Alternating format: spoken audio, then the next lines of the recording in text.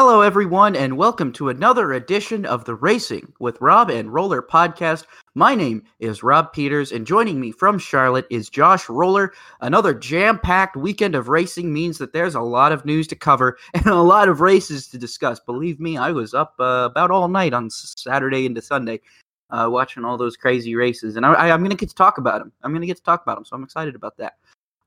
Josh is laughing at me over here because he knows that I'm a bit crazy for staying up to watch obscure races. But, hey, diehard people, diehard fans, that's what they do. Or diehard enthusiasts, I guess is what I should say. So let's go ahead and jump right into things by plugging the Twitters first. So remember, if you like what you hear and you want to hear more and you want to follow us, interact with us, and then do whatever, don't stalk us, but, you can talk with us. You can follow us on Twitter. I am at rpeters33. That is RPEETERS33. Josh is at roller_01. That's ROLLER_01. And our show can be found at Robin Roller, spelled just like it sounds, ROBANDROLLER. So let's go ahead and jump into the Rob's Racing Report because there's some news to talk about because there was a lot of news over the weekend, not just over the weekend, but over the week in general. First thing that we talked about last week was the protest from Renault in Formula One protesting Racing Point's brake ducts. No decision was made on the legality of Racing Point's RP20 car before the Hungarian Grand Prix. That has left the car open to further protest, but the Renault protest is only for the car's state following the Styrian Grand Prix. A new protest would need to be filed after Hungary, which did occur. Following the Hungarian Grand Prix, Renault did lodge a second formal protest against Racing Point's brake system, once more as the car was in the same state as it was following the Styrian Grand Prix. Head of the FIA single-seater racing, Nicholas Tombazis, I butchered that. I don't usually butcher names, but that one took me off guard. Predicts that the Racing Point will deliver its defense much sooner than the 3-week deadline and expects a hearing before the August 2nd British Grand Prix. So that's coming up here in about 2 weeks. So hopefully we'll find out what's going on with Racing Point, if they did indeed copy Mercedes, and if Renault has a legitimate complaint, or if Renault is kind of just screaming into the void. We'll find out. And here's another piece of news that we'll discuss, but it's a bit of the fallout from most recent NASCAR event. But Brad Keselowski was very upset following yesterday's O'Reilly Auto Parts 500 at Texas. He was upset with Quin Houff's decision to, I'll quote Matt Weaver here, turn into pit lane from the second groove into the outs. It wasn't the second groove. Matt Weaver called it from the turn 4 grandstands, which I thought was a little bit more what's the word I'm looking for? A little bit more realistic considering what he actually did. But anyway, so Quin Houff turned down from, like I said, the grandstands basically, all the way up at the top of the racetrack in the middle of turns 3 and 4, and then hit Christopher Bell and then hit Matt DiBenedetto, who turned Houff into the outside wall. Houff posted a video on Twitter apologizing for his mistake and shared that a side mirror had fallen off, preventing him from seeing out of his left side. I don't know if I buy that because spotters exist, but okay. Keselowski said to the media, quote, "I would like to see drivers be able to graduate into this level, and equally, I'd like to see them be able to be removed from this level when they have repeated issues. I can't speak enough to the gentleman that, meaning Quin Houff, that it had that issue today, but I have seen in the past where drivers that have had this issue multiple times somehow are still here, where I think they should effectively be placed in a lower series or asked to go back to a more minor league level to prove their salt." So we will discuss that a little bit later in the show, but that's something that a lot of people are talking about this Monday today. Another piece of news today from MotoGP round. Six-time MotoGP champion Marc Marquez suffered a vicious crash during yesterday's MotoGP season opener at Jerez. Marquez suffered a broken arm, which he will have operated on tomorrow. That's Tuesday, July 21st. He will miss the second round and the second race at Jerez. He hopes to return to racing on August 9th at Brno in the Czech Republic, but his doctor admitted that recovery could take longer. Motorsport.com learned that Honda doesn't have any intention to replace Marquez. So this is the first time Marquez will miss a race due to injury. So MotoGP news coming on with that, because MotoGP is back. If you watched it It was on NBC, ESN over the weekend. It came on right after the NASCAR event. Trying to figure out how we watch Moto E, Moto 3, and Moto 2 in the United States. Because I thought there was supposed to be some kind of streaming option, but there wasn't. So, at least not that I could find from NBC Sports Gold. I thought that there was going to be. Maybe I misread the press release when they got the coverage, but I struggled to find a live feed of the race that was not pirated. So I thought it was supposed to be streamed too. I thought it was too, but I couldn't find any place because I like watching Moto E because the races are so short, but the bikes are so close together.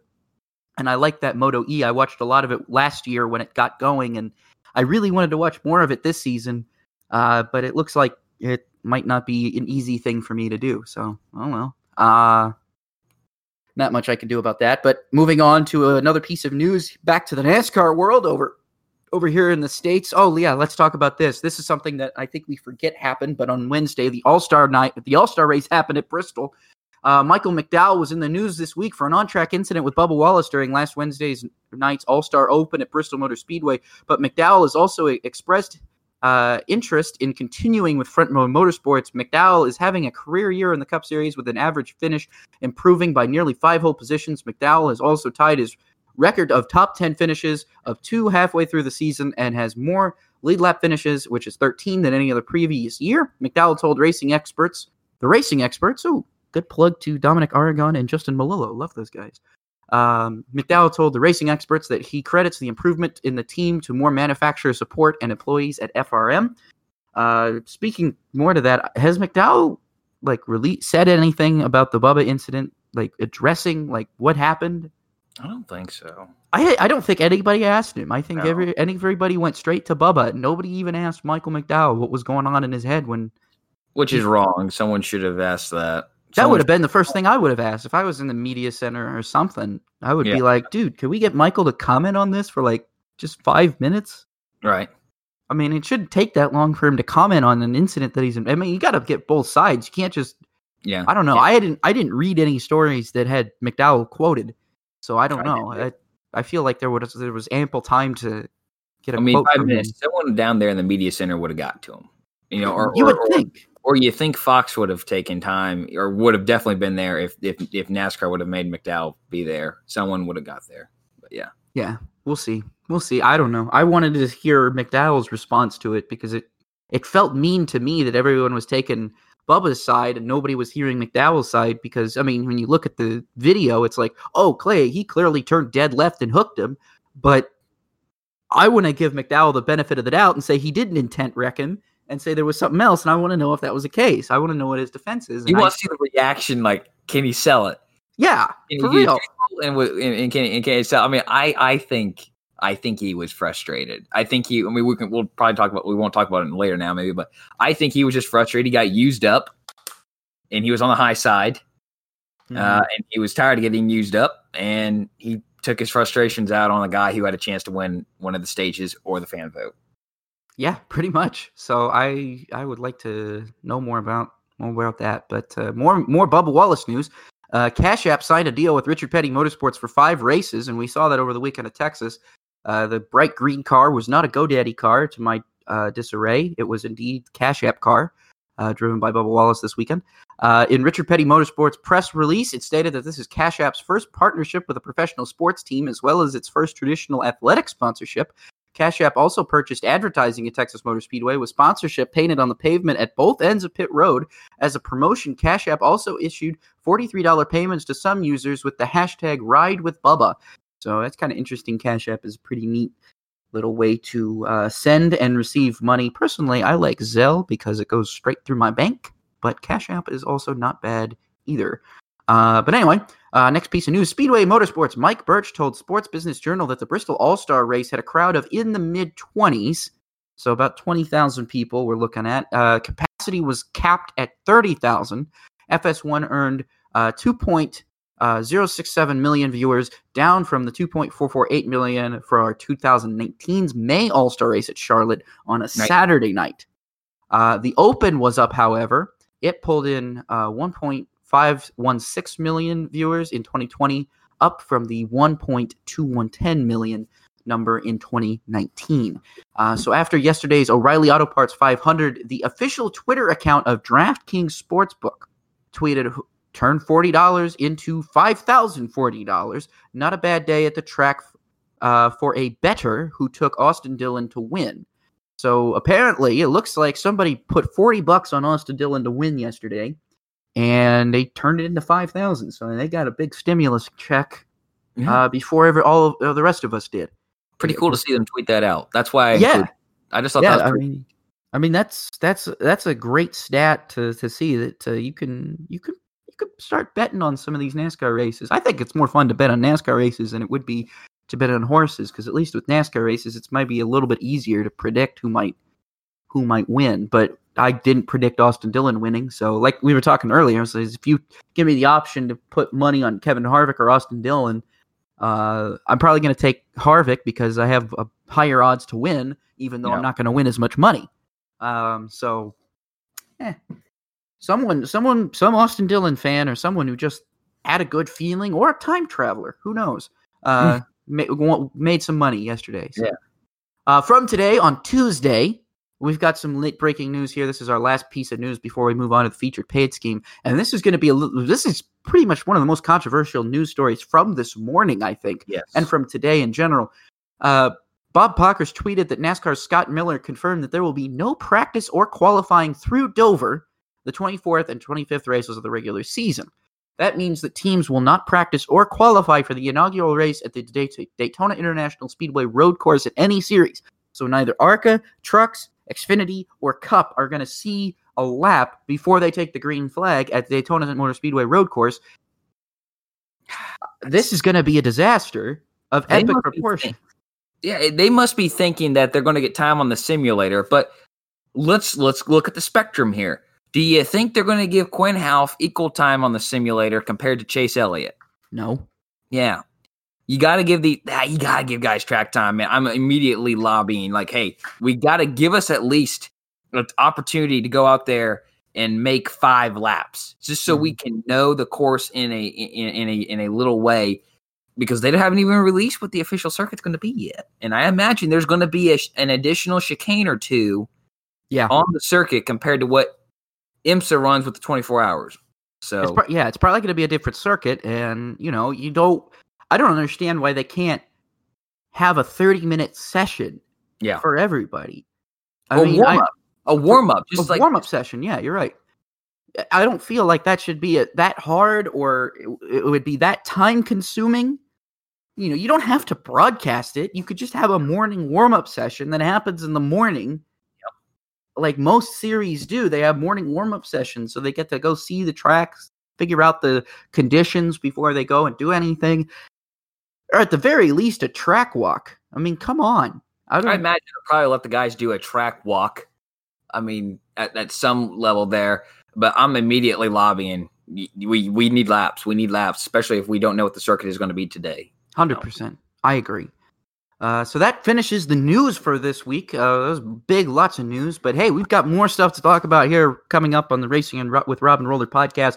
Coming up, let's go straight into our featured paint scheme, the 2010 NASCAR Nationwide Series, which was the last season that saw use of the car of yesterday, which was so beautiful in so many ways, in my opinion. But I also believe that the car of tomorrow for the Nationwide Series was actually pretty good. It was a beautiful car. The Mustang, when it came out, was good. It took Toyota and Chevrolet a couple of years to bring the pony cars in. But we started out with Challengers and Mustangs, and for some reason Impalas and Camrys. But now we got Mustangs and Camaros and Supras. So I guess it all worked out in the end. Yeah. But Josh, I want to know about all of you. This. Okay, I saw it. I saw your featured paint scheme. I'm jealous because this was one of my favorite ones. This is one of the best paint schemes of the last 20 years, in my opinion. Period. In all 3 series. I mean, this one was just beautiful in every facet of the imagination. It's one of my favorite paint schemes of all time. So Josh, tell us all about it, because I love thinking about this one in my head, and I'm about to do that for however long it takes you to talk. Well, thank you. This one has a little bit of a family connection, actually. And by the way, we're recording this on my grandma's birthday. Happy birthday to my grandma. Yes, happy birthday. Yeah. So the family connection is that my grandpa worked for this company for 22 years. I am choosing Colin Brown's number 16 Conway Freight Ford. He drove for Roush Fenway Racing. As you mentioned, it was two different cars. So you had the Fusion and then the Mustang out there. It was Brown's rookie season after driving 2 seasons with Conway and Roush in the Truck Series. The car was a flame design with a silver base, but was then had a black base underneath. That was very, very, very kind of interesting paint scheme. But again, you say it's just so beautiful. So black, and then you had the silver base for the flames, and then the flames were lined with blue and white lining, which were the colors for Conway Freight. The 16 was styled like Greg Biffle's 16 in the Cup Series. But unfortunately for Brown, his rookie season was mildly derailed early when performance was missing, kind of off the get-go there. I don't want to put all the blame on Brown because I don't. I think it was a mixture of him and the team, and Roush was somewhat declining at that point in time, and this just seemed like the effort wasn't there for the Xfinity teams in 2010. So when the performance was missing, he was replacing the 16 when Conway Freight wasn't sponsoring the car. So he drove the Conway Freight sponsored car in 18 races, and then 4 with Roush Fenway just slapping its logos on there, and then another 2 with 3M. But in the 18 races with Conway, his best start was second at Gateway in July, and he also had a best start of the year. Excuse me, I got that messed up there. So his best start was second at Gateway in July, and then he had a best finish of 7th at Gateway, and then at Phoenix in November. So that was his year. He had a couple good runs, but again, just kind of missing for what they were looking for when you had Trevor Bayne and then Ricky Stenhouse Jr. And I think he raced a few races in 10, right? Yeah, Stenhouse and Bayne. No, Bayne was still with Michael Waltrip. That's right. He was still with Michael Waltrip. So Stenhouse was in the 6. Stenhouse was in the 6 full time. That's right. That's right. So yeah, that was mine. It's kind of hard not to.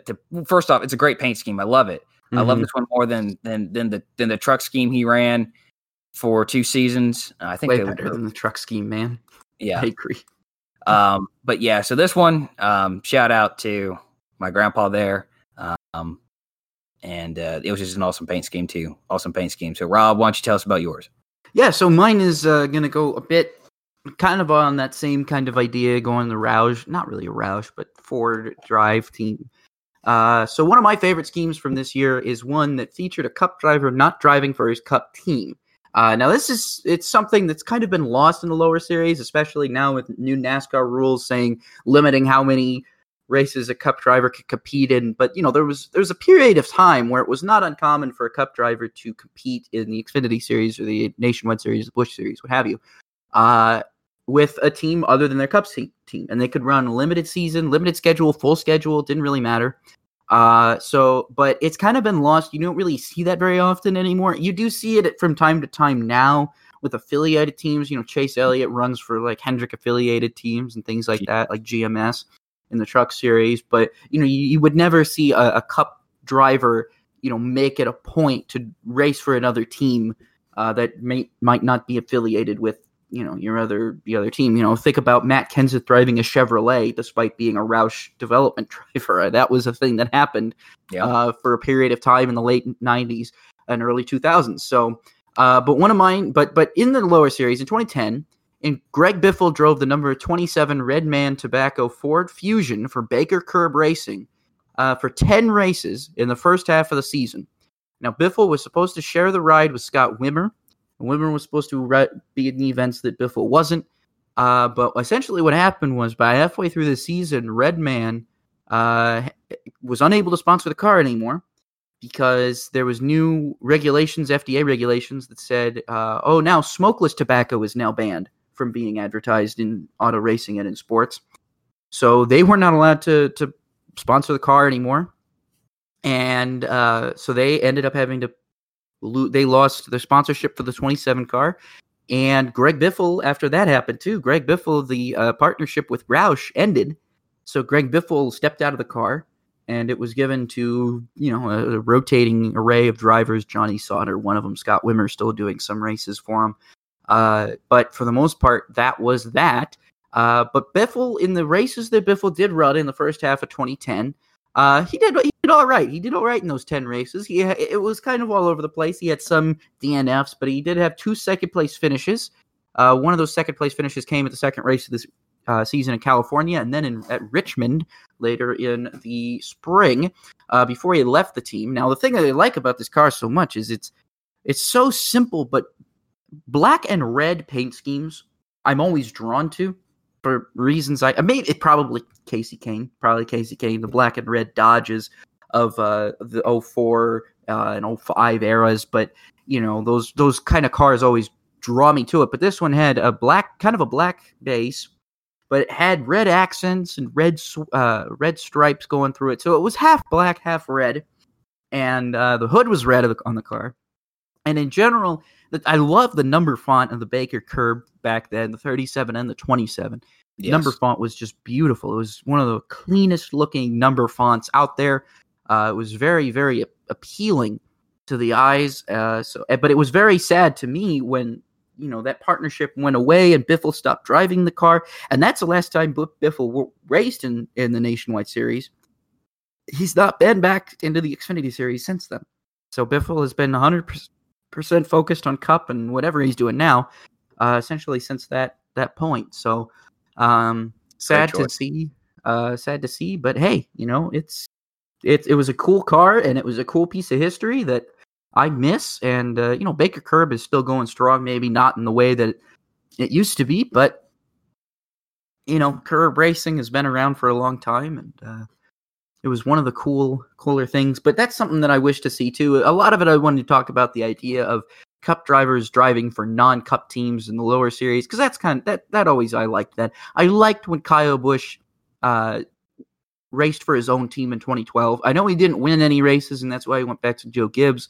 He put the car into Joe Gibbs' house, but that was one of the cooler things. I think that was 2012 Nationwide Series was one of the coolest years because Kyle Busch was he was competing for wins, but he wasn't winning them, and I think that's what made it so entertaining to watch at the time. So, just like thinking about that, just like talking about stuff like that, because that was a cool era that has kind of been lost. Yeah, agree.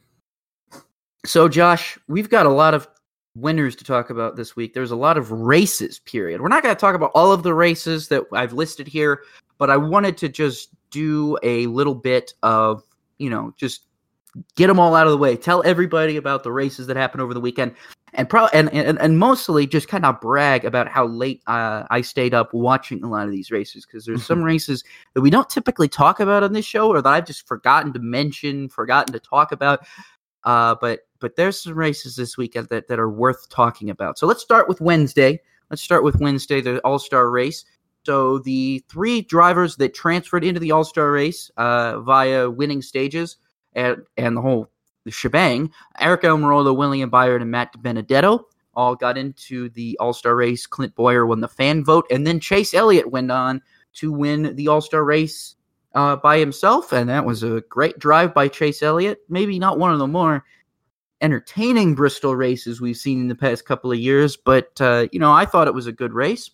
Next race we went to was the NASCAR Xfinity Series race to Texas. So Austin Cindric was declared the winner after Kyle Busch failed tech. So Kyle Busch had 98 Xfinity wins, and then they took it away, and he went back to 97. So but Austin Cindric now has won 3 oval races in a row, which he's never done in his career. He's never won on an oval race in the Xfinity Series before, so now he's done it 3 races in a row. So that's huge for him, considering the fact that, hey man, the future is kind of up in the air with Penske right now. Nobody still knows where Brad's going. There's still rumors. There's still been people talking that Papa Cindric wants his son in the 2-car next season or something. We'll see. I'm still not putting all of my eggs into that basket, because I think Roger would be smart to retain Brad, but I think he would too. We'll see. But then Kyle Busch did come back later that evening and win the truck race at Texas. So it wasn't all bad. It wasn't all bad, Kyle. And you know what? The win at the truck race was not like a Not win easy. that it was not an easy win. Busch had to fight for it, and he did. And those, in my opinion, are some of the most fun races to watch Kyle Busch compete in. Is when he definitely doesn't have the best car, but he's the best driver out there, and that's when it's fun. Side note, I think one thing that's made the races more entertaining the last 2 years with Kyle Busch in it is that he has reduced races to learn the car or the truck. Mm-hmm. So I think that's given the field a leg up a little bit, and it's giving him a leg down, but he's still got a leg up over everybody because he's just such a talented driver. I think that's just a little observation I have. I think it's an absolutely correct observation. And then after that, we had the IMSA race at Sebring. And we're going to talk about that a little bit. I'm not going to talk about that, but I'm going to tell you who won. In DPI, Felipe Nasr and Pipo Derani won. In LMP2, Patrick Kelly and Simon Trumier won. And then in GTLM, Oliver Gavin and Tommy Milner won. GT Daytona, Jax Hawksworth and Aaron Telitz won their class. Overall, it was Felipe Nasr and Pipo Derani. The ARCA Menard Series raced at Iowa. Ty Gibbs was the winner there. That was actually, I found a place. I found some, I guess MAV TV has this deal with this service called Tiki Live. I don't know. It's very strange, very odd. It's a very odd thing. It seems almost like it's, I don't know how to describe it. It seems like it's run by, and this is not to be a political statement. This is just a general observation, but it seems to be run by very right-wing people. There's a lot of news on there that I don't really think is unbiased. OAN is on one of the packages, and so is Newsmax TV.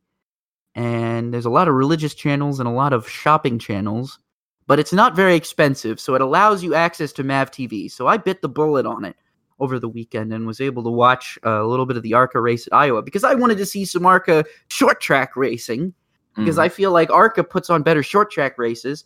And that was actually true. I'm not going to talk about it right now, but that was actually true. The ARCA race was much better at Iowa than it has been the past couple of weeks when it's been on these really, really long 1.5 mile racetracks. So it was a better race. Was it worth the $5 I paid monthly? Maybe. I did put it on my credit card, so I'm going to completely ignore it and just pretend and just pay it off with like I would any other regular credit card payment. But hey, I've got MAV TV now. So let's talk about IndyCar. IndyCar happened over the weekend with two races. The Iowa Twin 250s. Race 1 was won by Simon Pagenaud, coming all the way from the very last starting position to win the race. And then race 2, Joseph Newgarden dominated essentially flag to flag after winning the pole. He won that race. MotoGP was in Jerez, like we talked about earlier. Maverick Vinales was the winner there. He had to beat Marc Marquez, and Marc Marquez ended up beating himself. And that's how he's not going to be probably in the race next week or in the coming week races. We'll see what happens. Then I stayed up way too late to watch the European Le Mans Series, the 4 hours of Le Castellet, which was actually a very entertaining race. It was very, very entertaining. European Le Mans Series is great. If you don't, all the races are published for free on their YouTube channel. You can watch them live and on demand for free on their YouTube channel. I highly recommend it. It was excellent. But so we had United Autosports winning in the LMP2 class. That was Will Owen, Alex Brundle, their car. In the LMP3 class, United Autosports won again. They had another car win, but in a different class. And then finally in the GTE class, Proton competition was the winner there. And then, oh boy, if you didn't watch, I feel better. This is a bit tougher to watch. I won't disclose how I watched these, but Supercars at Sydney had 3 races over the weekend that were just spectacular races in every single shape and form. Supercars, this is a thing. Actually, $40 gets you access to SuperView in the United States. But the problem is there's no way to get it onto your television, which is why I kind of have always been hesitant to bite the bullet. But Supercars had great races this weekend. I really like what they're doing, and I wanted to ask you, Josh, about this real quick. And we could talk about this a little bit later, or maybe we can do it as a last-minute upshift and downshift. But Supercars has done this kind of thing where they've, first and foremost, Supercars now is hard and soft tires. And second of all, they have reduced the amount of tires that the teams have access to on the race day. Meaning they realized that tire wear wasn't really happening, so they just took away more tires and now have said, okay, you guys get 3 sets of tires to run the whole weekend on.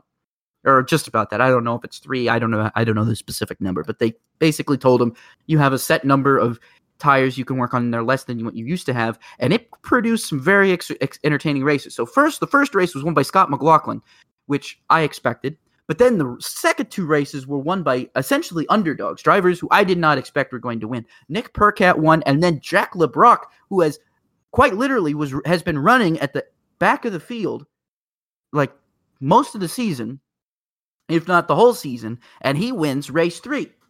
So that's essentially like Quinn Half randomly winning a race in NASCAR. I'm not saying Jack LeBrock is as bad as Quinn Half. I shouldn't say that. That's mean to him. And that's maybe too much of a compliment to Quinn Half. But I still will say that in and of itself was quite impressive to watch. It was a fun race, fun series of races to watch. And you know, like I said, $40 for a Super View. I think I'm going to have to pull the trigger here pretty soon, because I don't know if I can let it just let the supercar season go away when they have races that exciting. So, Formula 3, here's another race I stood up late for. Formula 3 was in Hungary. Race 1 was won by Theo Pucher. Again, keep in mind that ART driver is really good. He's 16, by the way. He's 16, and he's already got 2 F3 wins. Yeah. He's already got 2 F3 wins, and he's 16, so be on the lookout for Theo Pucher. Future world champion? We'll see. We'll see if he gets a... I mean, I think F2 races are going to see your future world champion pretty soon here. But race 2 and F3 was won by David Beckman. Really, race 2 in F3, I want to talk about it a little bit. So what you had a couple of first lap incidents. Logan Sargent did fairly well. He almost came home with a podium in 4th in F3. He came in this race 2. He did have a podium in the first race. He finished 2nd, but was demoted to 6th after being given a time penalty for passing for a track limits violation, essentially. But speaking of track limits and interesting situations, so you had a driver that was supposed to win, be essentially in the lead, and I'm trying to pull up the results again because I'm blanking on some of it. So essentially, where are the full results? I thought you would have the full results. Here we go. Let's see here. Race 2. So, and okay. So race 1. I know this is terrible radio right now, but I'm doing what I can. I didn't look this up beforehand, and I should have probably looked up the feature race results. Here we go. David Beckman. No, I'm on the wrong website. I'm on the wrong website. I'm looking up the F3 results. I'm looking up the F2 results when I wanted the F3 results to show you how David Beckman won the race. So, David Beckman, okay, so let's go over how David Beckman inherits this race. So David Beckman is just running around, and he starts on a reverse grid pole. He's doing pretty well, right? And so he's doing all right. And but there's this other guy coming through. He's flat flying, and this is a man by the name, where is he? Bent Viscal. I couldn't remember his name. MP Motorsports. So he's flat flying, right? But he has a time penalty for avoidable contact. That's 5 seconds, right? But he manages to take the lead and get a 5-second penalty. Get a 5-second gap on Beckman, right? And so he's thinking, all right, he's got the Grand Prix win despite the 5-second penalty, because eventually he extends the lead to 6 seconds. So Viscal's got a 6-second lead over Beckman, and all of a sudden they find out he's under investigation again for passing Logan Sargent on off the track. So track limits violation for an illegal overtake on Logan Sargent. And so essentially, he gets then handed another 5-second time penalty. So now he's got a 10-second time penalty. So he's going to cross the finish line first. And what's going to make things even worse for him is with 2 laps to go, there was a safety car. So he could have only been given a 5-second penalty, which would have taken him down. It would have taken him off the win, but it still would have put him in the points, right? So, but then once the safety car happens, it eliminates that gap entirely. So he goes from potentially finishing 5th to now he ended up finishing 17th, despite crossing the line first and having the fastest lap. Well, that's a bummer. That's a definition of a bummer. I had to tell that story. I apologize for it taking so long for me to pull up the results. I probably should have had them pulled up beforehand, but I digress. And so that was an interesting race. Formula 2 race in Hungary. I want to talk about Robert Schwartzman, because if you want to talk about a future world champion, it's this guy. Robert Schwartzman has already won. He's won twice now. He's won twice in F3. He's beaten his teammate Mick Schumacher handedly. Now, Mick has admittedly had some pretty terrible bad luck on his hand. But dude, Robert Schwartzman, man, this is a guy, watch for him, because there's a lot of people talking about who's going to go into the Alfa Romeo seat next season. Is Giovinazzi going to still be there? Is Kimi going to hang it up? What's going to happen? He's a Ferrari junior driver. Schwartzman should be looked at as being potentially a Ferrari driver here very, very soon. If he's not an F1 next season, I expect him to be an F1 in 2 seasons. Because if he's not in it next season, he's got to be in it at some point, because Schwartzman has been showing unbelievable pace so far in F2. And Prema is a really good team, but Prema is not winning every race. And it's definitely showing that they could. And Schwartzman is, we talked about him last season when I would talk about F3. I would talk about Robert Schwartzman. Of course, Yuri Vips was in there. Vips is over in Super Formula now. I believe he's still over in Super Formula. Red Bull didn't let him do the Formula 3 again this year, which I thought was a great disservice, because he was a fantastic talent out of Estonia. But we'll see. We'll see what happens there. Race 2 in Formula 3 season was won by Luca Giotto. Great race there for race 2. Not maybe as exciting as race 1, but still a good one. Formula 1 was in the Hungaroring. Lewis Hamilton got his 8th Hungarian Grand Prix win, equals Michael Schumacher's record of wins in a single Grand Prix. So after having won his 8th Hungarian Grand Prix, Lewis Hamilton now basically has another record, and it is his 3rd straight win at the Hungaroring nonetheless. And let's honestly just keep in mind that Lewis Hamilton is on pace right now to catch Michael Schumacher's win record this season. Yeah. He is on pace. 7, right? I think he only needed 7 wins to tie, 8 to break it. Yep. No, is it 8 to tie, 9 to break it, something like that? Something around there. I can't remember how many, but a whole lot. He's on pace to do it this season. Unless Verstappen or Bottas can come around and give him a run for their money, I think he's going to do it. I think it's very hard to say that he's not going to do it. If there's at least 15 races, he'll do it. If there's 10, it's questionable. If there's 15, the probability goes up exponentially. I can't believe we're living in an era where Michael Schumacher's records are already falling, and I feel like they were just made. Yeah, you're absolutely right. You're talking 15 years ago. Yeah. And they're already falling. It didn't even take that long. Like, as soon as Schumacher retired, 2 years later, Hamilton gets in a car. Basically. The first time, yeah. As soon as Schumacher retires, the new guard comes in with Alonso and then Hamilton, and bam. It's been fun. And it looks like it's not going to stop. So, All right, let's go into our last winner this week, because I've talked a lot. I've talked too much again, Josh. I had too much to talk about. Too many races I watched. I watched too many races. I should be like you and just watch the American races and not be so focused on European obscure races like the European Le Mans series at Lake Castellet. That's not obscure, but not very many people will watch it. Not very many people. Not your average race fan. A casual race fan is not going to watch that race like I did. When you start watching European semi-truck racing, then I might say, hey, we got to watch our time. I may or may not watch that from time to time. Okay, let's say what you included on here. I'm not going to talk about that because I don't consider it to be a major race worthy of top winners.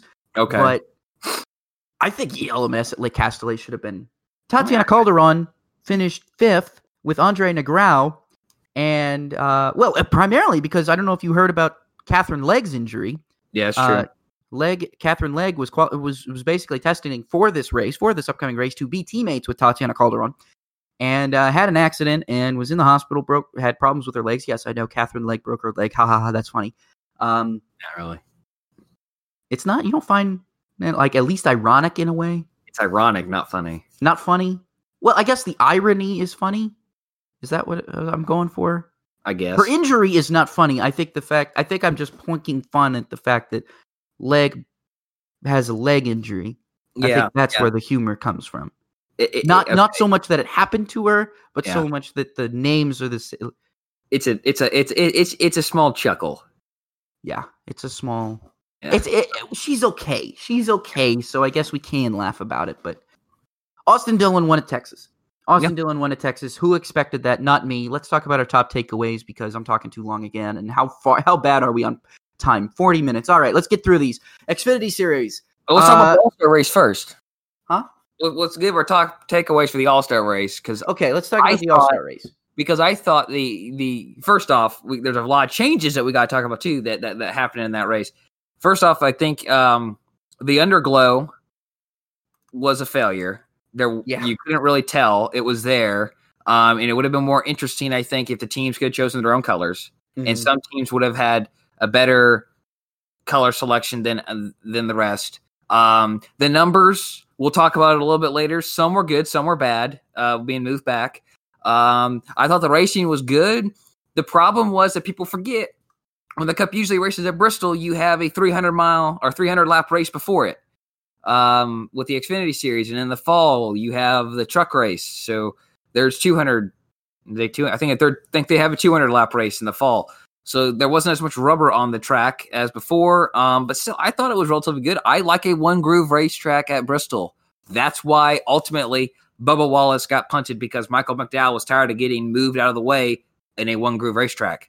Let's not forget that. So I thought it was good. The racing was good. I think the guys who won the stages, I think Eric Almirola may have had a challenge later on, but he had a strong car. William Byron, not surprising. I would have loved to see what Bubba Wallace could have done there. Clinton Boyer being the fan vote.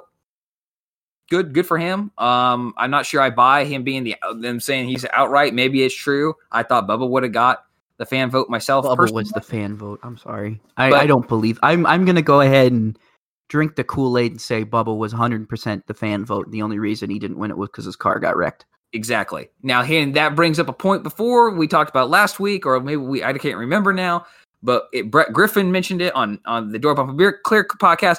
The fan vote winner shouldn't race in the Open. They should just come out the day before and say, hey, guess what? You're the fan vote winner. You don't have to race the Open. Go park your car next to the guys who are guaranteed in because they were winners. Yeah, because you close like voting for most All-Star races in that most like you close NBA All-Star game. Voting closes at a point so you know who's going to play in it, right? You don't close it like right before the game is supposed to tip off and then you tell, oh, hey, by the way, everybody who's here for the skills competition or whatever, go get ready. You're going to go play. They don't do that. You let the drivers know like the day before, hey, BT Dubs, you're going to be in the big show because you won the fan vote. Get ready. I agree with that. The fan vote winner has no reason to be in the All-Star race because why are we still voting for All-Star Open? Excuse me. You're right.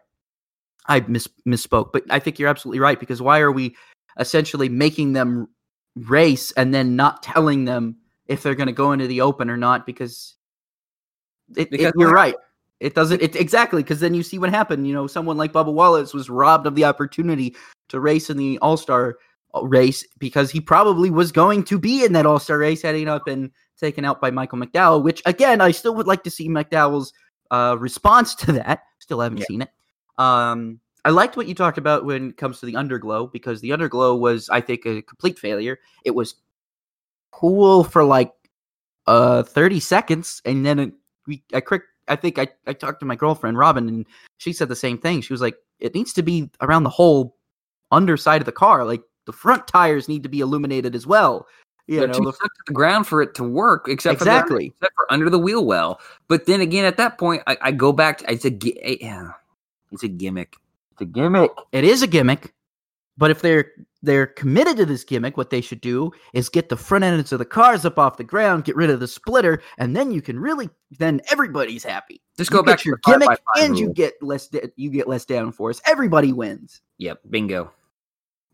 I don't know. Maybe NASCAR's not as into the gimmick as we thought they were, but if they are really into the gimmick of it, then that's what they should do. They should give the fans what they want and get the front ends of the cars up off the ground so that we can actually see the whole underside of the car illuminated. Get the whole car off the ground, not just the front end, the whole car. Well, the rear is already up off the ground, and that's why it worked. The side of the car, the side skirts. Oh, side skirts, absolutely, yeah, 100% side skirts as well, yeah. But I mean, mostly the front of the car, because if the rear wheels are illuminated, why aren't the front? It just looks weird to illuminate the rear wheels and not the front wheels. It doesn't make any sense. Weird. It was like anybody who modifies their car to have underglow lights typically modifies it so that the front tires are illuminated as well.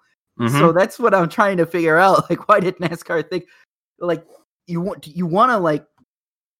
to replicate what you see on the streets, or are you just trying to create your own little thing? Like, I'm kind of confused.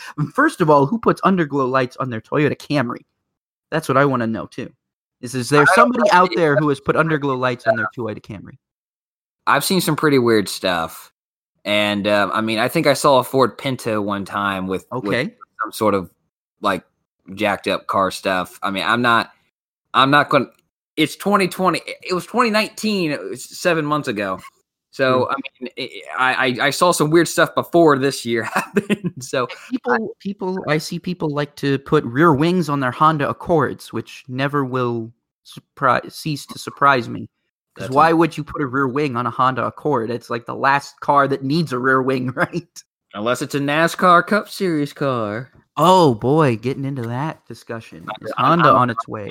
I'm just trying to counter. We're not going to talk about the that. Xfinity Series race. Let's talk about the Xfinity Series, because Kyle Busch, pretty good race, except for the fact that his car was illegal. It was pretty fun for the most part to watch some of that stuff. Noah Gragson decided he didn't like Riley Herbst, which, you know, I get, but you don't have to show everybody. 5. You don't have to show it. You can show it, but you don't need to show it on lap 5. Right. I mean, now, it could be worse. Herbst could have been over in Iowa running ARCA. Thank goodness he wasn't, because Ty Gibbs then got an opportunity to show that he is probably going to take over that ride in the next 2 years, probably. Let's not kid ourselves. That's probably where Ty's going, because his ARCA, this is the thing about Ty Gibbs, too, is you have to keep in mind, is I don't want to talk too much about ARCA, but Ty Gibbs, man, you look at all the other drivers out there in ARCA, right? Michael Self, Haley Deegan. You think drivers that should be winning, Carson Hocevar, Zane Smith, drivers who probably should be up at the front winning, are always in the races with Ty Gibbs, and Ty whips them every time. Yeah. Ty Gibbs has talent behind the wheel. I'm sure. Mm-hmm. I'm sure he's getting much better equipment this year than others had in the past in that 18 car because of his last name, which is fair. It's all fine and good. All right. Dad owns the team. Use all your resources you can. Let's talk about Silver Spoon. If your grandfather owns a race team, use your resources. And you're telling me that if you had a grandson in the race that, you know, and you could give everything you could to him, you're going to do it. So Absolutely. Yeah, I mean, he's doing great. I mean, I think Ty Gibbs is a great talent. I think he'll be in the Truck Series next year.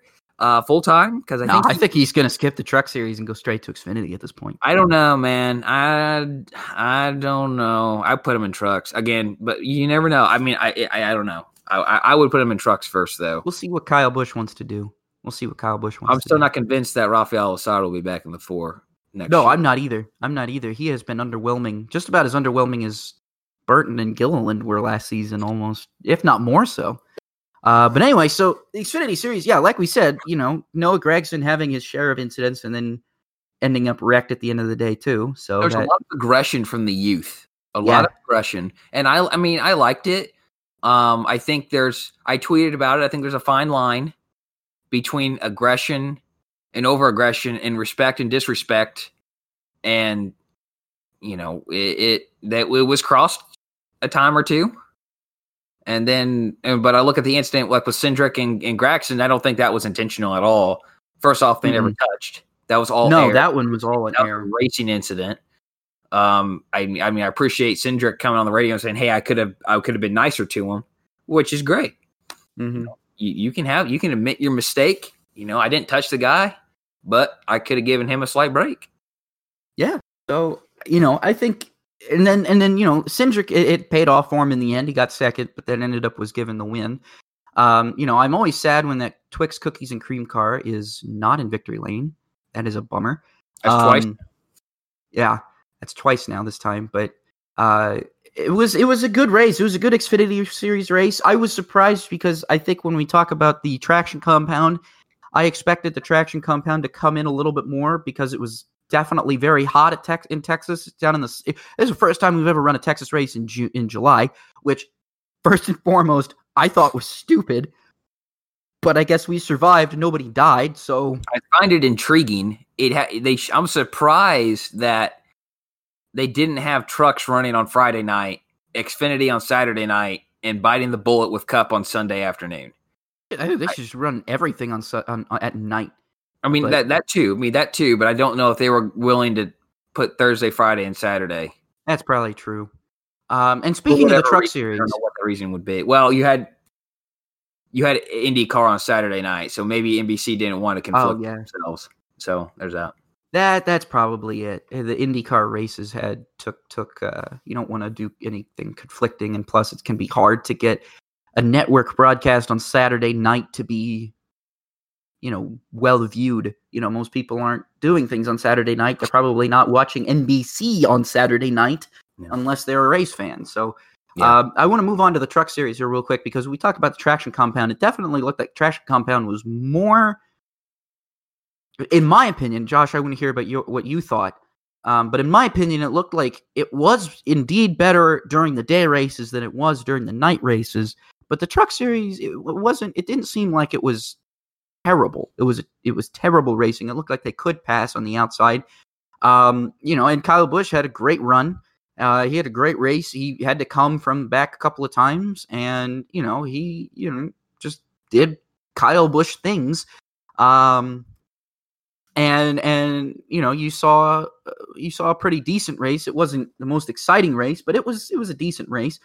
What are some of your thoughts about the Truck Series here? Because I kind of want to just go through some of these races a little bit quicker than I normally would, just for the sake of time here. But I want to catch some of your thoughts on the Truck Series here, Josh. Well, I think going for the whole weekend, the Cup Series is questionable, but you can't have two different layouts of PJ1 traction compound. No, right? You can't do that. But I thought it was unnecessary to have the PJ1 compound in turns 3 and 4, at least as low as they had it. I thought, it just, especially in the truck race, it was just a 1-lane groove. No one went down to the bottom after restarts. It was follow the leader through, or the truck can follow you through unless you were superior to the truck in front of you, which that happens a few times. But when you're talking about the 3 best trucks that night with Christian Eckes, Kyle Busch, and Zane Smith, they were just freight training their way through turns 3 and 4 because that second groove, which had the PJ1 traction compound, was so superior. And that's the corner that's not screwed up, right? I think it was actually kind of reverse of the IndyCar race where turns 1 and 2 were the passing opportunity in off of 2, and turns 3 and 4, you had to set up the pass for turns 1 and 2, which I think was maybe even reversed of what's been at Texas in the NASCAR side. So again, if you were to put traction compounds in turns 3 and 4, put it up in like the third groove, no lower than the third groove, and leave the first 2 grooves open, and then do that. But yeah, I thought the Xfinity race was all right. Luckily enough, they had the right package to compensate. Tire wear was Truck Series, it was too cool for the traction compound to work, as you said. So that those are my thoughts on it. It was good to see there was some racing going on. and that was good. But I mean, again, just it seems like the Truck Series was missing something of its magic because of issues outside of their series. If you pick up what I'm saying, so I think that was the issue. I think you're right on with that. I think that the Truck Series has been a little bit underwhelming this season, which is unfortunate. I love watching a lot of the Truck Series races, but it's getting harder to watch them because I don't know what. Like you said, there's issues that are plaguing the series that are out of their control. You know, I think the series is of itself. You put it on a short track, it's going to produce a good race. You put it on a mile and a half, it's kind of up to the mile and a half to decide whether or not it wants to be a good race. You know, it's up to the track surface, it's up to the traction compound, it's up to the aerodynamics, the tire, whether or not it wants to be a good race. I think in the Truck Series, it's the one series you can get away with having a splitter. Yeah. And that's just based off the aerodynamics with the truck and the truck design. The racing's always been better since the racing in the Truck Series has been better since they put a splitter on, which is not something you could say about most of the other racing series. Yes. In NASCAR. So I agree with that statement. But yeah, you're right. It just seems like, you know, they need to have a perfect storm to have a good race in a mile and a half or even a mile racetrack. And it just seems like they're not getting that perfect storm that they need every week like they used to. Let's talk about some IndyCar. Let's talk about let's talk about some open wheel stuff. Let's go IndyCar and then Formula One back to back before we let you do before we jump into outstanding performance, upshift, downshift, and your featured racetrack, because we've got a lot to talk about with F1 and IndyCar. Let's start with IndyCar. So race one was, I thought Iowa put on a pretty good show overall over the whole weekend. Race one was pretty good, especially seeing Simon Pagenaud come all the way through the field from the very back of the field to the front. Qualifying was interesting, the way they did it, where your first lap was your race one time, and then your second lap was your race two time.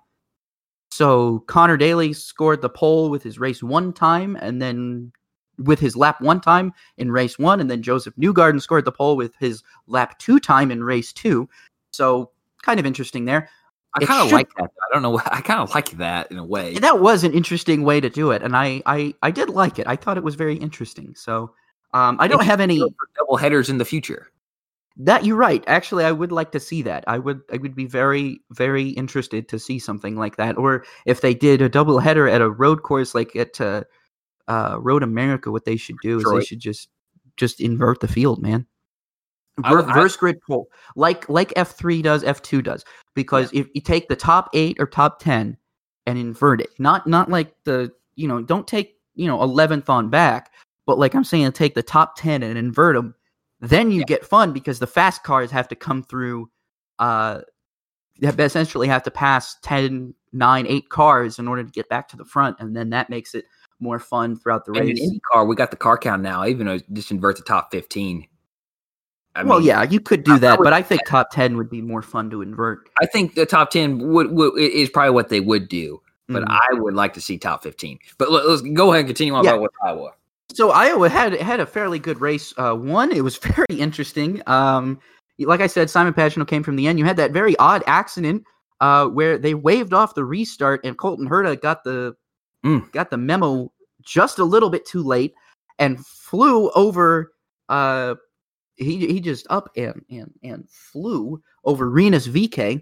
And essentially what we saw as well with that was the halo and the windshield, the aero screen doing its job, both ends. I mean, it saved Marcus Ericsson because a piece of debris flew off of Ericsson's visor, and it could have hit him in the head had the aero screen not been there. So like it would have missed the halo entirely. It was the aero screen that essentially saved it from hitting Marcus Ericsson's head.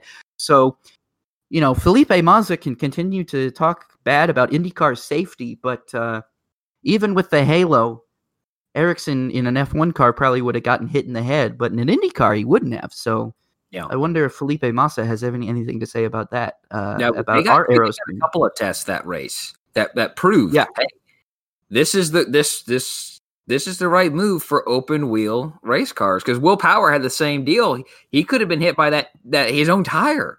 Oh yeah, Power's tire just fell off, and it came right across his face, almost hitting him.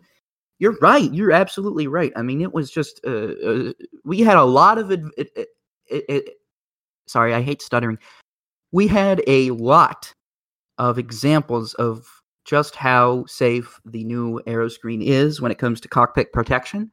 And I am very happy to see that. We didn't see much of it in race 2, thankfully. We didn't see a lot of attrition in race 2. In fact, race 2 was done and over with in almost no time. Yes. A 250 lap race was done in almost no time. And it was pretty much just a dominant win for Joseph Newgarden.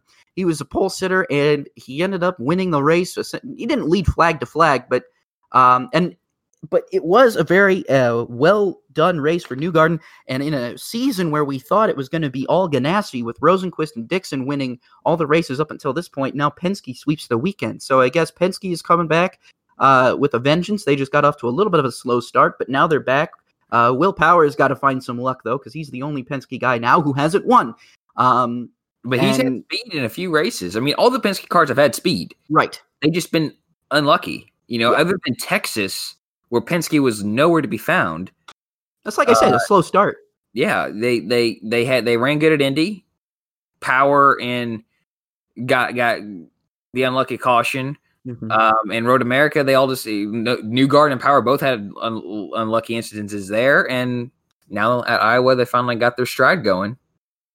Yeah, and another thing that we got to talk about is the Andretti car's lack of pace. Andretti has really not had any pace whatsoever. Colton Herta has had a little bit more pace than some. Alexander Rossi's had the pace, just not the luck. And then Ryan Hunter-Reay, his tire fell off too. So we had another situation in which another tire fell off in race 2. Hunter-Reay's fell off, and that kind of set up for a 15-lap sprint to the end. It didn't really do a whole ton. It didn't really do a whole ton of changing things, but it was still a good race. Joseph Newgarden leading, win the race. It was a good one. It was a good one. I think race 1 was a little bit more. Going to be more exciting the more restarts and cautions you have, but I thought it was I was flipping back and forth between that and the truck race, which right. But I thought it was a solid race. It went by. It goes by quick in those Indy cars when you're turning 20-second laps, man. Let's talk about some Formula One here as our last piece of news until we get into the Cup Series. Last piece of open wheel stuff. Hungary was really weird because usually it doesn't rain all that much in Hungary, but every time F1 comes in, it seems to just suddenly rain for no reason. I don't know how that manages to be a thing, but apparently the Mother Nature just decides she wants to see Formula One when it comes to Hungary and then steer clear of the country all other times of the year. I don't understand that one, but so teams started on wet tires, and the F3 and F2 races, they were both run on wet tires as well. It was an interesting strategy call from a lot of those, but eventually the track did end up drying up and everybody went on to the slicks over time. And, this wasn't necessarily I wouldn't call this a memorable F1 race like we saw maybe the last two races. No. But for Lewis Hamilton, it was an excellent race. For Max Verstappen, it was an excellent race. Yeah. For Haas, it was an excellent race until it wasn't. That's really somewhat of a victory. Yeah, you're right. The Magnussen finally scoring points was great, but then getting the penalty, taking one of those points away, that's not what you want to see. Which I will admit, I did not know it was against regulations for them to talk to the drivers in the formation lap. I didn't know that. I didn't know that either. That's news to me. When I see that, I'm like, dang, that kind of stinks. I really thought that the formation lap would have been the best time to tell your driver anything. So I didn't know that was against the rules either. But, I mean, here you go. So anyway, another piece of big news is just how great of a race, again, it was for Racing Point. The pink Mercedes is quite literally being the pink Mercedes is Lance Stroll. I looked up for a minute and I didn't it was, we were getting into the later parts of the race and all of a sudden I look up and I realize Lance Stroll is 4th. And I sit here and I think to myself, now how is this happening? How is he outpacing Checo? You know what? Go Racing Point. Go Racing Point. I don't even care. Yeah. I say let's go for it. I enjoyed seeing both those cars run up front. I hope that it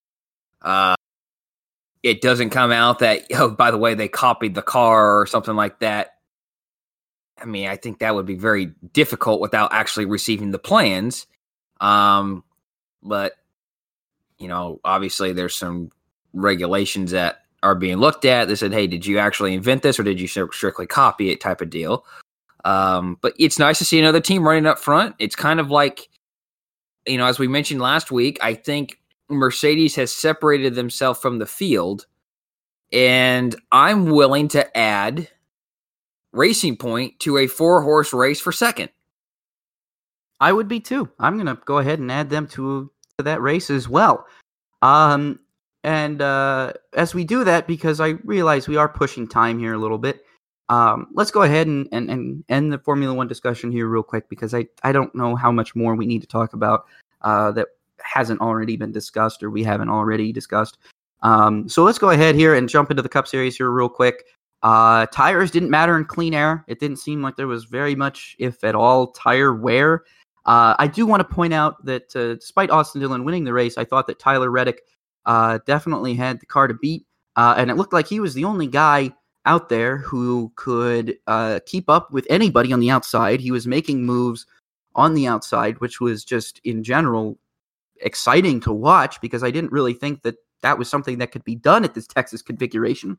And seeing him be able to get runs on restarts and things like that was pretty good. So maybe, hopefully, if more drivers are like Tyler Reddick in the future, we'll see something like that more often. So congratulations to Austin Dillon on winning this weekend. That was his third win of his career. The first non-crown jewel win for Austin Dillon as well.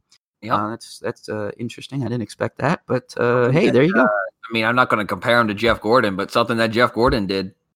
Jeff Gordon's first 2 wins were crown jewel wins, and then his third wasn't. Well, there you go.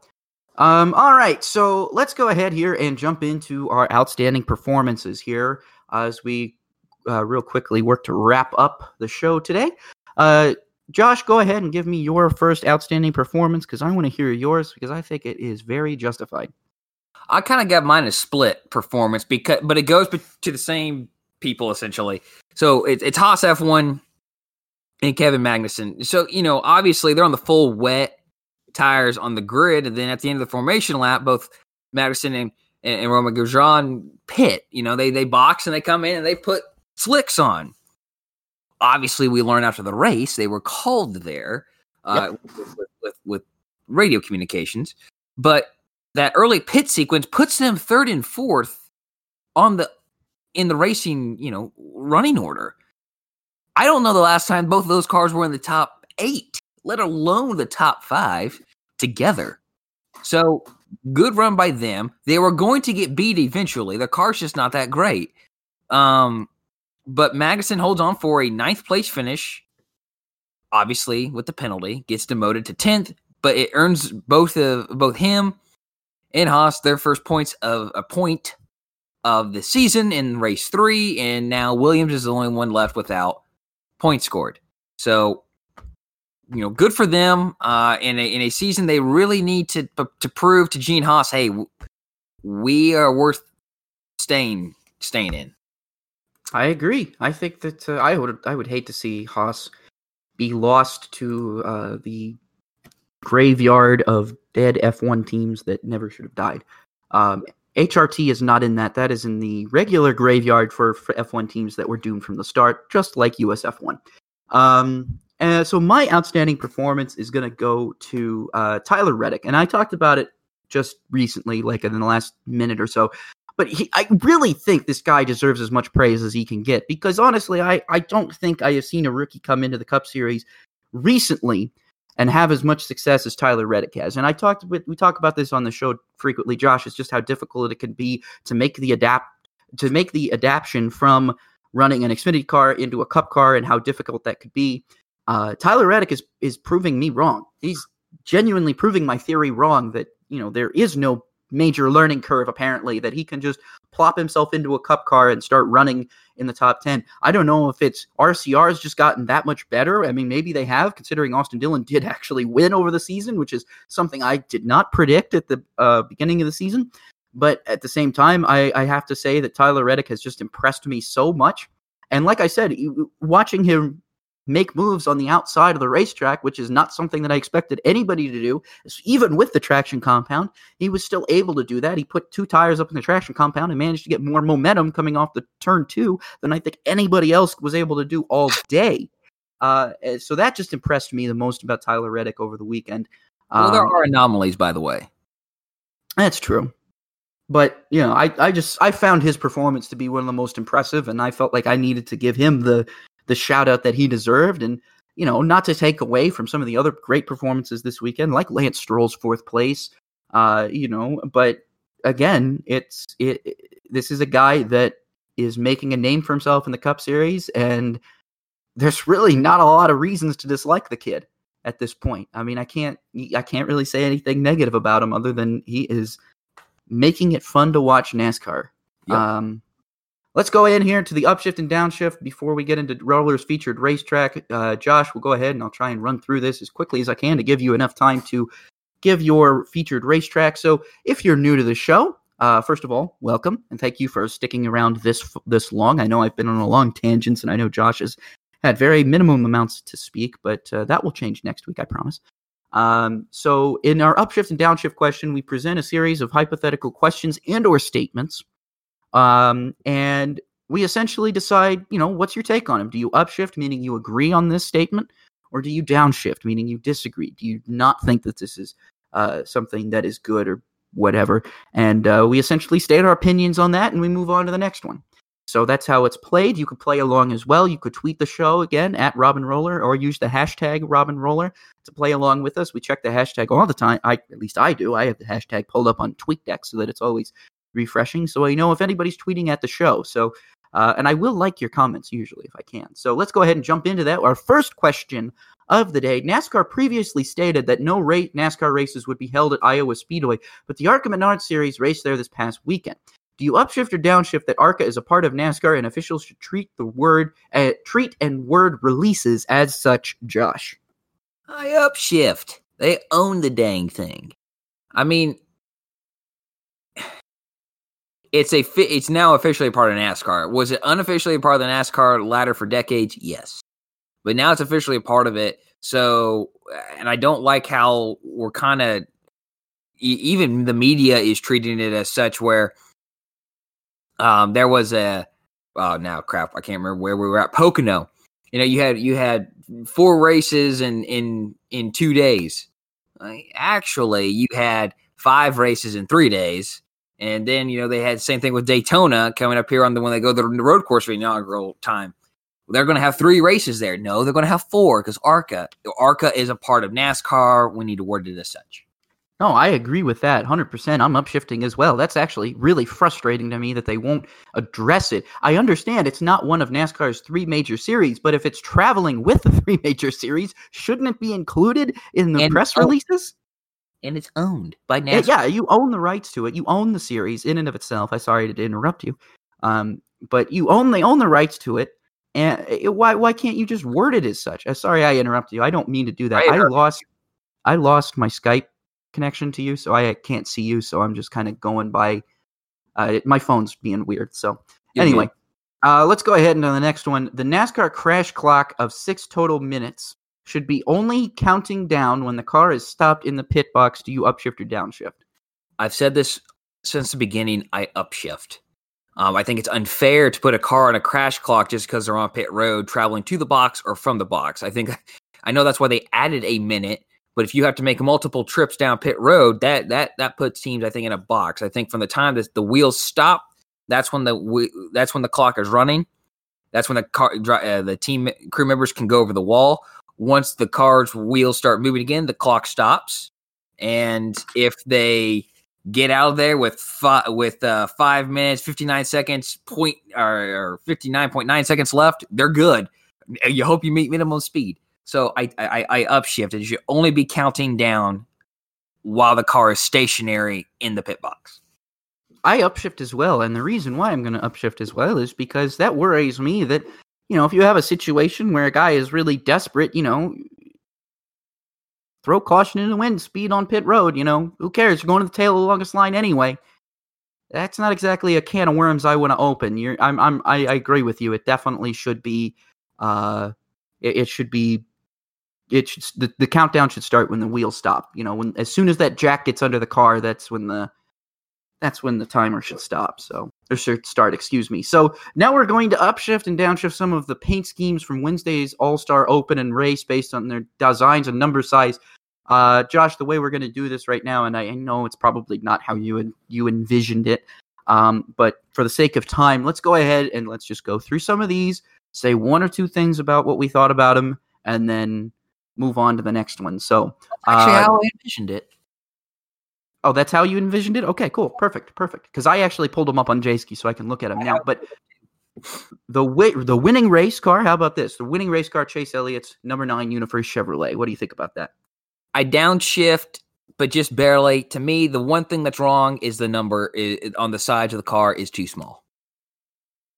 I upshift on it. I think it looks nice. I mean, I can agree with your number is too small perspective, but from my perspective, I think that, it looks like a fine car. I got really no issues with it. Ty Dillon's number 13 Geico Chevrolet. What about this one, Josh? I upshift. I think, again, the big thing is going to be the number and the sponsor. How big are they on the sides of the car? And I think his car might be one of the more perfect cars of the weekend, or the weekday, I should say. The 13 is a great size, and the Geico woot woot from the Camel is good size as well. I upshift.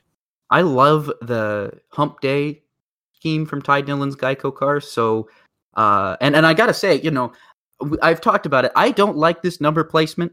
I don't like it at all, but if this is what's going to happen, I'm just going to have to accept it. So but I will say that Ty Dillon's was one of the better looking ones. And if this is something that we get, if this is the quality of paint scheme that we're going to get, this is the quality of graphics placements that we're going to get, number size, things like that, I'm more open to it than I probably would be. But Ty Dillon's was one of my favorites over the weekend. Next one here, Kyle Busch's number 18 M&M's Toyota. How about you, Josh? What do you think? This is an easy downshift, but yet I feel bad for doing so. I like the creativity of actually not putting the M&M's logo on the side because the car's covered with M&M's, but the number is too small. It is too small for the car, and I don't understand why we have such a big differential here between cars, but yeah, this one is just way too small. Enlarge the number a bit, and you get me an easy upshift. I think the number placement could probably be not placement, but I think you're right. I think the number could be a little bit bigger to kind of show people, okay, this is Kyle's car. This is Kyle. I do, however, I'm not going to downshift on it. I'm really going to put it more into a neutral because I do like this car the way it looks, but it's not something that I would look forward to seeing. This is kind of cool as a one-off paint scheme, but this is not something that I would like to see going forward. This is not the direction I'd like to see the M&M's paint designer go in. I think they can do a lot more with an M&M's paint scheme like this. There's a lot more that they can do, and I think they kind of played it a little bit safer than they could have. So the next one, William Byron's number 24 Exalta Chevrolet. How about you on this one, Josh? I'm going to go neutral on this one, but I'm going to point out the Exalta logo is too big and the 24 is too small. I like how the Liberty and the Hertz are on the sides of the car. But again, my main focus in this segment is the door, in between the two wheels. The Exalta logo is just too big, and the 24 is too small. Actually, I'm going to hard downshift on this because this is something that doesn't need to. This is a paint scheme that didn't really do the transition over to this style very well. The Exalta on the side just looks unappealing. The paint scheme in and of itself looks unappealing. It doesn't make me think it's an Exalta paint scheme. It makes me think it's some kind of other random paint scheme that William Byron is driving. That's where he's sponsored by some other brand or whatever, heck, even Liberty University probably. I would mistake it for this. This is one that definitely the traditional number placement would look much better on. scheme like this because it would be much more simple. But with the number placement the way it is, this just seems like a missed opportunity, in my opinion. So I'm downshifting that. Second to last one here, J.J. Yaley's number 27 Greenlight Ford. I'm curious to see what your thoughts are about this one, Josh, because this is not one I really thought about because it's a back marker usually. I'm downshifting. The green light is too big. I like how they got Rick Ware Racing on the side beside the NASCAR Cup Series logo, but the green light logo is too big, and the 27 is A, too small, and B, way too close to that rear tire. I don't like how it's kind of working along with the tire rim cutout. So this is downshifting for me. Yeah, this is a downshift for me too. This is just a disaster. I mean, I don't even know what to make of this. This just seems like this was someone's first appearance, first attempt at designing a paint scheme like this. And this was like, they didn't even get any constructive criticism. Like they just said, yeah, this looks fine, whatever, slap it on there. I'm downshifting. I don't even have anything constructive to say myself. So final one, John Hunter Nemechek's number 38, Yanmar Ford. What do you think about this one, Josh, before we finish up? I upshift. Another great example. The number could be a little bigger, but it's wide enough. You know, that's the key. And the Yanmar is not overbearingly large. I like this one. I think this one, and I know I mentioned Ty Dillon as the best one earlier, and it still does, but this one is like a 1B, very, very close second in best paint scheme of the night. You know, I don't hate this one. In fact, I really love the paint scheme. As I just told you, black and red is something that I will always, be drawn to. So I have no complaints about this one. This is one that actually works both ways, on the traditional number placement and on this new number placement for the specific All-Star race. I think this is one that works perfectly. So I'm upshifting this one because it looks great. And let's go on to the final upshift, downshift question. We're talking about Quinn Half here, basically. Do you upshift or downshift on Brad Keselowski's statement on how drivers should graduate to the Cup Series level and also be able to be demoted should too many mistakes occur? Josh, I want to hear your thoughts about this before I turn the keys over to you to take Rollers Featured Racetrack. I upshift. I'm going to break it into two. I upshift the driver should graduate. I've been saying that for a few years, and I've been heavily saying it for the past 18 months, that we need to have some sort of graduation system. I haven't called it a graduation system, but I like this. I like the terminology where you earn your way up, and you have to meet certain requirements. I kind of downshift that you should be able to be demoted, because I feel like that's really that can be really objectionable. And I think if you have a clear set of ways to graduate, that's good. But if you've met your ways up, because you can make some mistakes, and it's up to perception at that point. So I kind of don't like that part of it. But yes, absolutely, it's the easiest upshift I'll do this year, that you should have to earn your way up instead of, oh, I brought some money. Oh, I'm someone's big name, whatever, I get the ride. So it's an easy upshift on that one for me. And if you want to know my exact idea, go to Twitter. I'm going to be posting it. Because of time, I won't share it today. Okay, that works for me. My opinion on it, before I turn you loose, it needs to happen. It worked perfectly with the F1 Super License points. You don't see people like Pastor Maldonado in there anymore. Granted, Maldonado technically would have had enough Super License points anyway before, because he was a race winner in GP2. So that's maybe a bad example, but hey, it needs to be done. Some kind of Super License system would be ideal. But like you said, Josh, I'm curious to see what you have to post on Twitter, and I'll read that when I do. And for now, I'll go ahead and turn it over and give you the reins for Rollers Featured Racetrack. All right. Well, let's close this out in a good way here. So near the Columbia and Yakima Rivers in Washington State, the United States government built the town of Richland to help support the facilities being constructed for the Manhattan Project during World War II. After a few residents scoffed at the government regulations in the town of Richland, which sat between the two rivers, some people packed up, moved their stakes to the west side of the Yakima River, and established West Richland.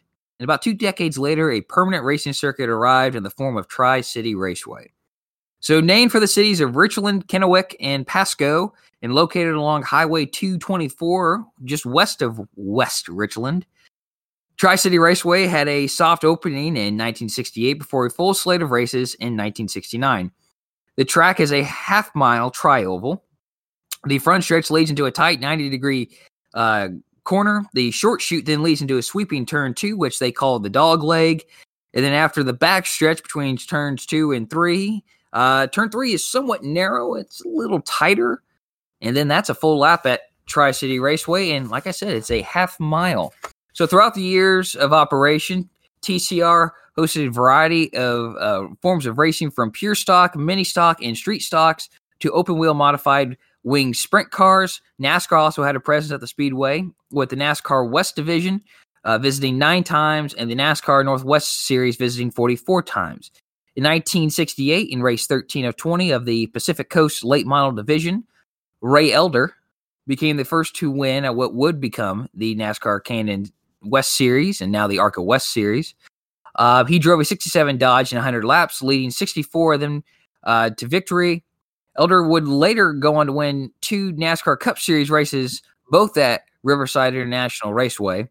Elder is a 6-time champion in the West Division, and fun fact about him, his first career win in the Motor Trend 500 at Riverside on January 10th, 1971, was the first race in what is considered the modern era of NASCAR. A little tidbit there. Ray Elder repeated in 1970 at TCR after Jim Cook won in 1969. The West Division didn't race there in 1971, but when they did return in 1972, Jack McCoy won the race before the largest West Division field at TCR of 24 cars. The West Division wouldn't return until 1989, and Canadian Roy Smith won the race. Smith took the lead from Bill Schmidt with 4 laps to go and led to the end. It was also the only 4 laps he led that night. Butch Gilliland, father of David Gilliland and grandfather of Todd, he finished 15th after he dropped out, completing 98 laps with engine issues. Herschel McGriff finished 16th, second to last with transmission issues. And by the way, Rob, the race was named the Pontiac Excitement 200. We all know how you love Pontiacs. I do love Pontiacs. Roy Smith repeated in 1990, and it would be his 15th and final career win in the West Division. The 1994 West race at TCR was won by Mike Chase. P.J. Jones finished 5th, but he was the first car 1 lap down. Ron Hornaday Jr. was in the race as well, but he finished second to last and 16th in the number 75 Spears Chevrolet after dropping out with transmission troubles. The final visit to TCR by the West Division was won by Jason Jefferson, who passed Kevin Richards on lap 123, and Richards had led the first 122 laps. Jefferson led the final 28 circuits on to victory. Speaking of Jefferson, Jason and his older brother Jeff Jefferson won the final 6 NASCAR Northwest Series races at Tri-City Raceway, winning 3 apiece, going Jeff, Jason, Jason, Jeff, Jason, Jeff. Huh. Try saying that about 5 times fast. I can't. So the all time in Northwest Series history at Tri-City Raceway, Toby Butler won 6 times, with John Dillon and Garrett Evans each notching 5 wins. Garrett Evans also raced in 41 of the 44 races at TCR, and he was the inaugural winner in 1985, where he and his Pontiac led 79 of 100 laps. Evans' stats at TCR also include a record 954 laps led, nearly 400 more than second-place Toby Butler, a record 21 top 5s, another record of 27 top 10s. He also completed the most laps, 4,623, which is kind of easy to do when you almost race in all the races there. Surprisingly, though, he is tied. I know it's surprising to be tied. Surprisingly, he is tied with Butler with the most pole awards with 3. when I looked that up, I'm like, I had to recount that and say, really? He only had 3. He was so good there. He only had 3 pulls. All right. Some well-known names raced at Tri-City Raceway: Chad Little, Davey Hamilton, Derek Koch, Mike Bliss, and Damon Lusk. If you are a really big Busch Series fanatic, you will recognize Damon Lusk's name. But easily the most famous driver to turn laps at TCR was Greg Biffle, who did so before becoming the 2000 NASCAR Truck Series and 2002 NASCAR Xfinity Series champions. Biffle won the 1995 to 1996 TCR Late Model Championship when he would race at Portland Speedway, the old Portland Speedway, on Friday night, and then would head back to West Richland to race at TCR on Saturday night. The last full season at TCR was in 2004, but there were a few races in 2005. That's when the engines would fall silent for the final time. Today, the grandstands are gone, and the site is a shell of its former self. As far as I can tell, the Port of Kennewick, who bought the land in 2008, still owns the track and the land around it. In 2019, West Richland Police Department expressed interest in the 92 acres of land as a location for a new police station, as well as an athletic fields and further commercial development. The Port of Kennewick has previously expressed its own interest to build facilities to support the local winery industry there. But prior to the sale in 2008, last thing I'll end with here, Greg Biffle actually did make an attempt to buy the track, but the offer was rejected. So pretty unique little track, half mile, tri-oval, like Pocono, just a lot smaller. So that was this week's Rollers Featured Racetrack. Yeah, hey, thank you, Josh. I appreciate that. I always love learning about those racetracks, and I definitely learned a lot again. So thank you so much for teaching us all about that and teaching me about that specifically. No problem. I enjoy it each and every time. Right on. All right, let's go ahead and wrap things up here. What's in the windshield? We're looking out because we've got a lot of races again. Not as much, but more is coming. Formula One and IndyCar are both off this weekend, but NASCAR is in Kansas. So the NASCAR Cup Series races the Super Start Batteries 400 on Thursday night, this upcoming Thursday night at 6:30 on NBCSN. The Gander RVs and Outdoors Truck Series will race on Friday and Saturday. The first is the Digital Ally 250, delayed from last month, and that is at 6 o'clock p.m. on FS1. That's on Friday. And then the second race on Saturday is a replacement for the canceled Chicagoland race. The Kansas 200 will be at 12:30 p.m. on FS1. The ARCA Menard Series goes to Kansas with the Kansas 150 at 9 p.m. on Friday on FS1. And then finally on Saturday, the NASCAR Xfinity Series races the Kansas Lottery 250. This is a replacement for one of its canceled Iowa races. This race will start at 4 o'clock p.m. on NBCSN. I believe that's pretty much it for most of the major races this week, unless there's any obscure races that I find out throughout the course of the week. I believe that's it. So that's what's in the windshield. That's it for this episode of the Racing with Rob and Roller podcast.